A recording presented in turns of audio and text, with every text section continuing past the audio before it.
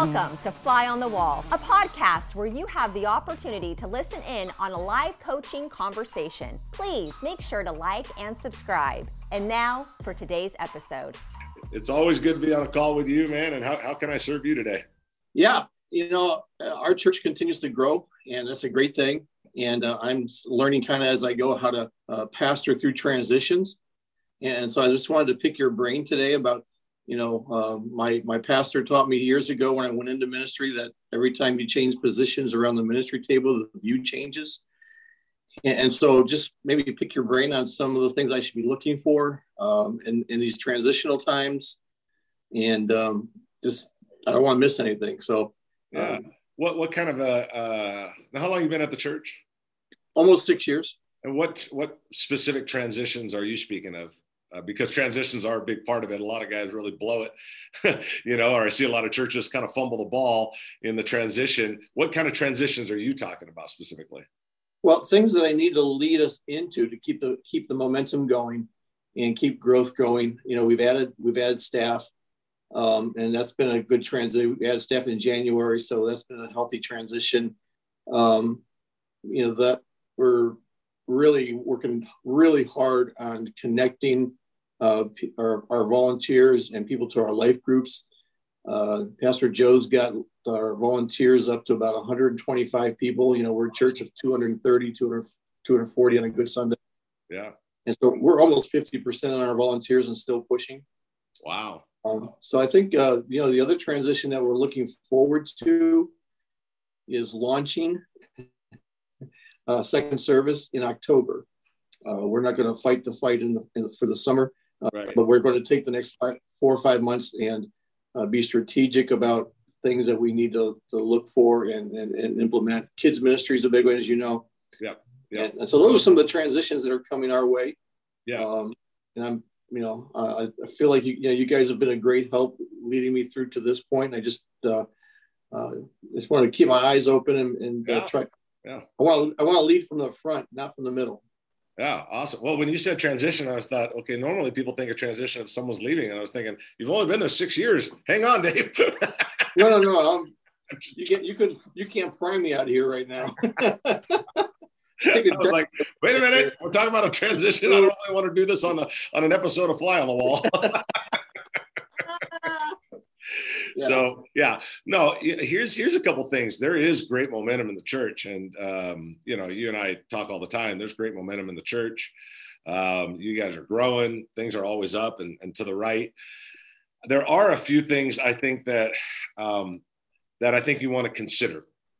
And that is what you're really talking about, Dave, is staying ahead of the bell curve. Yes. So what happens is in leadership is the bell curve just to kind of make sure we're all thinking the same thing here. The bell curve is the idea that the church is up and to the right, but before it starts to tip to the right, you got to possibly make some tweaks. So if you can imagine a board going like this, and then it starts to go this way, you got to catch it before it goes this way, which is really odd. Here's what makes the bell curve really odd. You have to make changes or adjust or tweak when things are going up and to the right. So people are looking at you going, wait, everything's going great. Why would you want to add anything? That's because you as a leader has to see further and farther than anybody else. So before it goes to the right, you got to say, okay, what do I got to do to keep going up? So I commend you. It reminds me of a guy I was talking to recently. It was real interesting. I thought, boy, he caught the bell curve really well. And he said this. He said that he noticed on Facebook and Instagram that whenever someone in his church runs like 400 or 500, whenever someone in his church would post a birthday party for their 8-year-old, he would look at the shots, the pictures, and realize there's nobody from the church at this kid's birthday party. Oh. So nobody from their small group. So what he was doing is he was saying, hey, we're starting to grow. Things are up and to the right.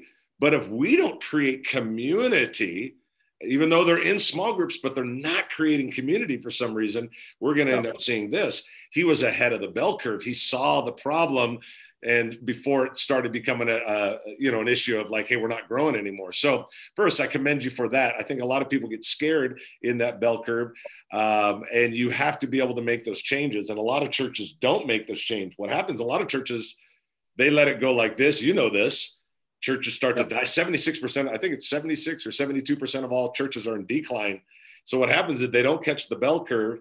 Watch this, and it starts declining. And then a new pastor's got to come in, and then he's got to fight to get even back up again when it should have been caught over there. So I commend you for catching it. A couple things that I would think about. One is always keeping the vision in front of the people. You and I have talked about that. Vision leaks and people drift. People are always drifting. Vision's always leaking. So how do we keep the cup full of vision? We've always got to keep that cup full of, this is who we are. This is what we're doing. This is where God's taking us. Something exciting to move towards, something to climb towards. I think that's an important part. Keeping vision really clear in front of the people, I think is crucial. I think staying ahead of the bell curve, which we've already talked about, is really, really crucial. Making sure that things aren't going back down this way. Making sure that your staff individually also is looking up towards the vision. Like, okay, youth pastor, what's next? What are we doing? What can we as a church get excited about that you're doing? Yeah, it's great that you went from 50 to 60 kids, but are you gonna open up a youth center? Is that your plan? Do you want to start busing in kids? Like, what are the departments going to actually start doing that will actually add a contribution to the overall vision? So I think staying ahead of that bell curve, keeping the vision in front of people, you looking further and farther down the road. And also, I think you have to be just keenly aware of where you might think problems will occur. Like, okay, this is great that we're getting new people, but if they're not getting plugged in, the back door will open up quick. Right. Hey, we're getting people, they're getting plugged in, but they're not creating community like the guy that noticed it on Facebook. So and we've really taken to heart what you said. I've heard you say it a few times now. We're focused more on engagement than attendance. Yes. And so we've actually in the last couple of months have started making more decisions based on engagement versus attendance. Right. And by letting people get engaged, that hopefully will increase our attendance. But can you just touch on you talked about the bell curve, starting to leak. What signs or what things should I be looking if we're starting to leak the wrong way? Are there some signs or some activities that happen that I should be looking for? Yeah, that's a great question.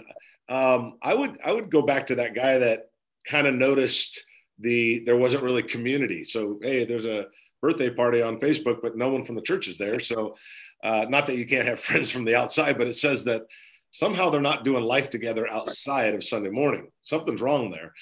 And I do think it's a matter of looking at the areas that you value. So we value an invite culture. We value engagement over attendance, people getting plugged into ministry. We value small groups. We value community. We value building tribes. Okay. And you're looking at that and you're able to say, man, again, wow, I don't see them building tribes, or we're not getting the guest flow that we used to get. Something's wrong here. So you're looking at the areas that you value and you're trying to look deeper into them. Because I think the average person would just look at, the numbers are fine. Like this gentleman I was telling you about, numbers are fine, man. We got a lot of people in our small group. Yeah, but they're not connecting with each other. Right. So you have to go beyond just, hey, the numbers are good in small groups, but are they connecting?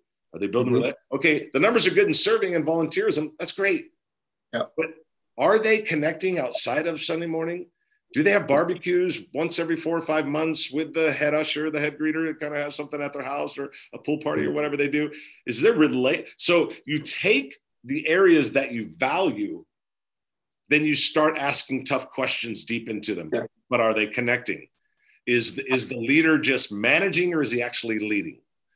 You start asking deeper questions all the way down into those areas, because that's where you're going to notice, oh, no, that's great. We got a lot of volunteers, but they're not, no one's building relationships here. The extent of them serving on the greeting team is they get a schedule once a month, but there's no relationship there. Like, okay, that's going to be a problem. long term, that's going to be an issue.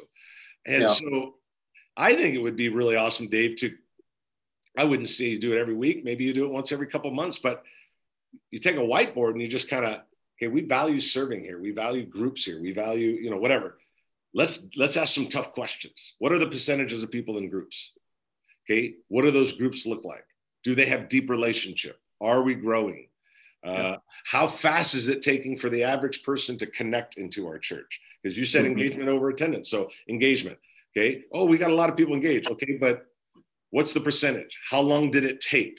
What's their experience like when they do get engaged? Those are some of the things that I would, you're looking at the titles of 5 things that you value, but then you're going deep into them and asking tough questions. That's when you know, hey, it's great. The numbers are good. Yeah, but if they don't have relationship, the back door will open up just as wide. Yes. Okay. That's excellent. Thanks. Yeah, absolutely. Maybe another question if you got another minute. Yeah. I don't want to be, I don't want to be the lid. And, Maxwell talks about the lid of leadership. And so, what can I do, in these times and these seasons that we're growing, I want to stay ahead of the growth, personally. And so help me with some self-awareness. What are things that I should be looking at Dave McNeely as the leader? Yeah. And to kind of make sure we're taking care of business and continue to grow. That's great. You hit on a subject that I really love, the subject of leadership and personal development. Again, man, I applaud you because you always convey to me in our times that you always want to stay ahead. You always want to grow. You want to develop. And I love what you just said. I don't want to become the lid. I don't think any leader wants to become the lid. I think we unintentionally become the lid because we don't set ourselves out for a pattern of growth and development. Right. Yeah, Chris, I think too, if I may, I think as pastors, a lot of times we're groomed. We don't know how to pastor in the blessing. That's good. That's really good. We spend a lot of time, right, in crisis mode, right, and problem solving. And when God starts blessing our churches, it's like, now what do I do? How don't I screw this up? So. Exactly, which we all do. That's great. No, that is true. So here's a few things that I would tell people all the time.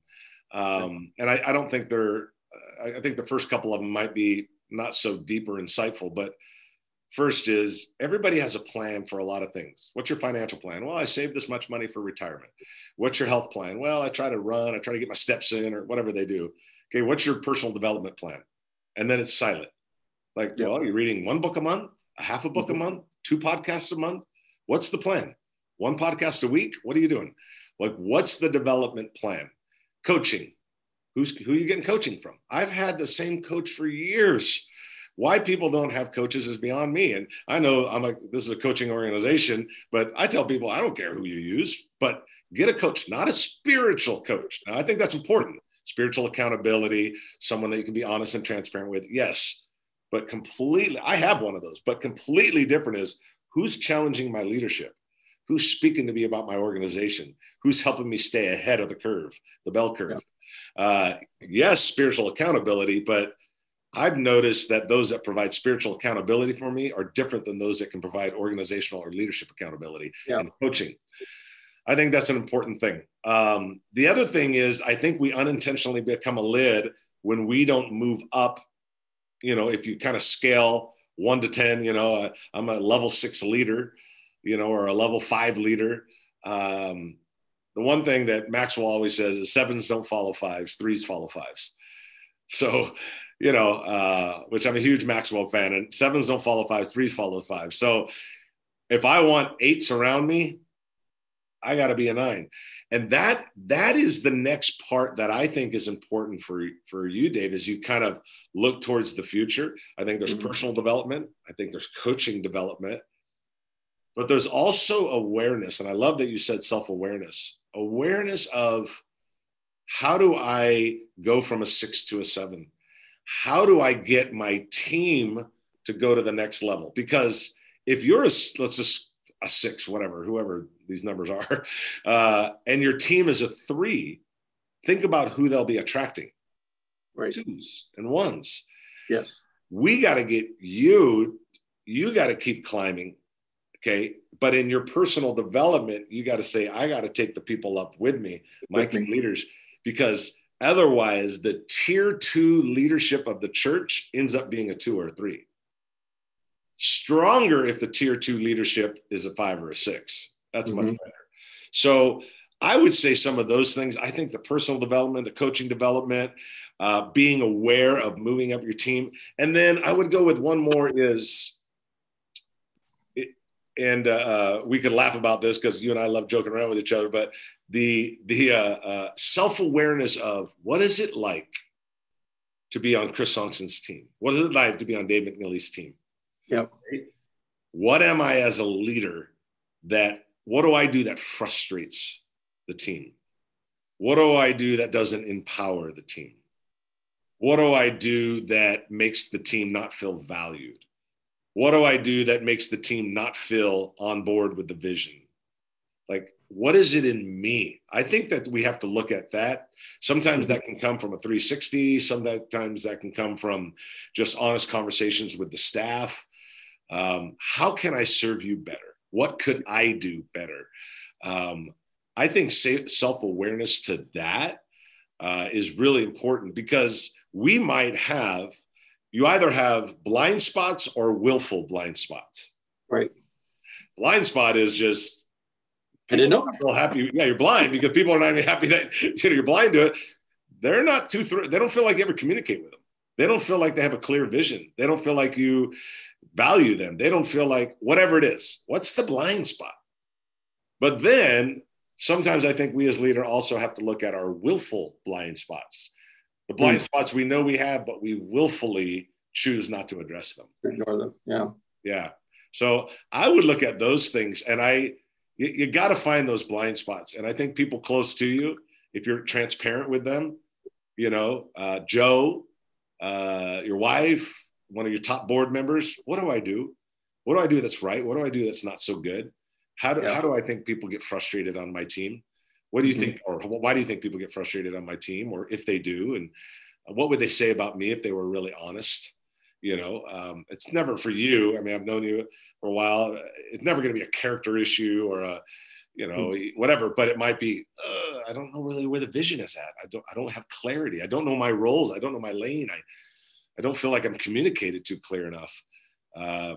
Find those things so that you can repair that as well. So those are some of the things that I would look at, but man, I value the fact that you don't want to become a lid and you want to keep growing as a leader. It would be easy to stop and enjoy. Yeah. And we do. I mean, we just, we take each day and we enjoy each day, and the Lord's really blessing us. And, right. We make sure we do that as a team, as a staff. And so we do, but it'd be easy just to say, the hard work is done. Right. Yeah. But God's not finished. And so I don't want to become that lid or the hindrance to what God fully wants to do here at our church. So, because I know that what God is doing here has ripple effects in our community. Yeah, and that's just what we want. So, yeah. I don't want to start clogging that drain. So, yeah, God's given us a lot of opportunity here. That's good. Yeah, that's awesome. What else you got? Well, something a little bit different, if you don't mind. Yeah, I have scheduled a sabbatical for myself in August, taking the entire month off. Oh, awesome. Way to go. Yeah. I've only taken one other sabbatical, and that was only for 3 weeks. Everybody told me you need 4, and I said, I'll just do 3. Came into week 3, I said, I should have done 4. So I'm going to do 4 weeks. So just from your perspective, what are some things that I should try to do and look at and accomplish in that sabbatical? Well, it's interesting that you say sabbatical. Man, I don't know. There's so many people that I'm in relationship with, either with coaching or just whatever, that for whatever reason, it's the first time in 6 years they're taking it off. I don't know if it's the pandemic that created this or what, but there's so many guys doing sabbaticals this summer. For me, it's just it's what do you call it? Preventive maintenance. Oh, absolutely. I'm good. I'm not tired. I'm not frustrated, but I don't want to wait till I am and have to take a sabbatical and try and recover. Yep. Well, I think number one, Dave, above anything else, which is no deep insights or anything, is rest. The ability to rest and turn things off mentally towards the church. Yep. If I was going to do anything, not work, I don't want to say work, but if I was going to do any sort of self retrospect on my life or just kind of looking, I would make it more about rest, number one, but also just about me. My time, some time with the Lord. I would increase my time with the Lord during that time. I would maybe journal a little bit, but maybe I normally don't journal, and just like, where do I struggle in my relationship with the Lord? Where do I not trust him? Where do I fall short in my leadership as it pertains in the kingdom? And try to get your mind off relating to the church. Yeah. Relate to the church. I don't think you're taking a break. If you want to do any sort of self-awareness, self-retrospect, or anything like that, I think you got to look at, your relationship with the Lord, your character as it's presented to the Lord, your own heart, your own life, your own areas where you fall short. In full transparency, whenever I spend time just, in awareness to my own life, I feel like I can trust the Lord in almost every area, but money always is an issue for me, for trusting him. Now, it's not that I don't tithe. My wife and I give about 22% of our money away, but taking, like, financially, I'm always like, I end up doing it with the church or with coaching and our church boom organization. But I'm always like, and there's an issue of trusting him with it. Mm-hmm. And that's an area that I always have to come back to. And I think the Lord revealed that to me in a time of just taking a break, where I was like, you're right. I do trust you in almost everything, but in that area I move forward, but I'm always a little nervous. I think if you're going to do anything besides rest, it would be self-awareness, self-reflection, looking at yourself and saying, how is it with my relationship with the Lord? Because however that dynamic is with the Lord, although you don't want to think about the church, it actually affects the church. Right. So I would get your mind off the church and be more about self-reflection, because however, again, if you can grow here, you can grow over there. One of my coaches always told me one of the greatest things you can do for your church is have an amazing relationship with the Lord. Yeah. And have him being able to deal with those things, because those things reflect your ministry. Absolutely. Yeah. The abundance of the heart, right? The mouth's gonna. Yeah. Yeah. And then they give us a microphone. It's like, oh man. Yeah, then what do we do? Clean up on L5, please. Yeah. Yeah. That's awesome. Well, hey, man, we need to wrap it up. I got to jump on the next one, but hey, I hope that was helpful today. And always great talking with you. Always great hanging out. And man, I love what God's doing in your life. So keep up the good work, man. Appreciate you, buddy. Thank you very much. All right. See you, bud. Thanks for stopping by today. We hope you enjoyed it. Don't forget to like, subscribe, and to be on the lookout for more podcasts from Fly on the Wall. See you next time.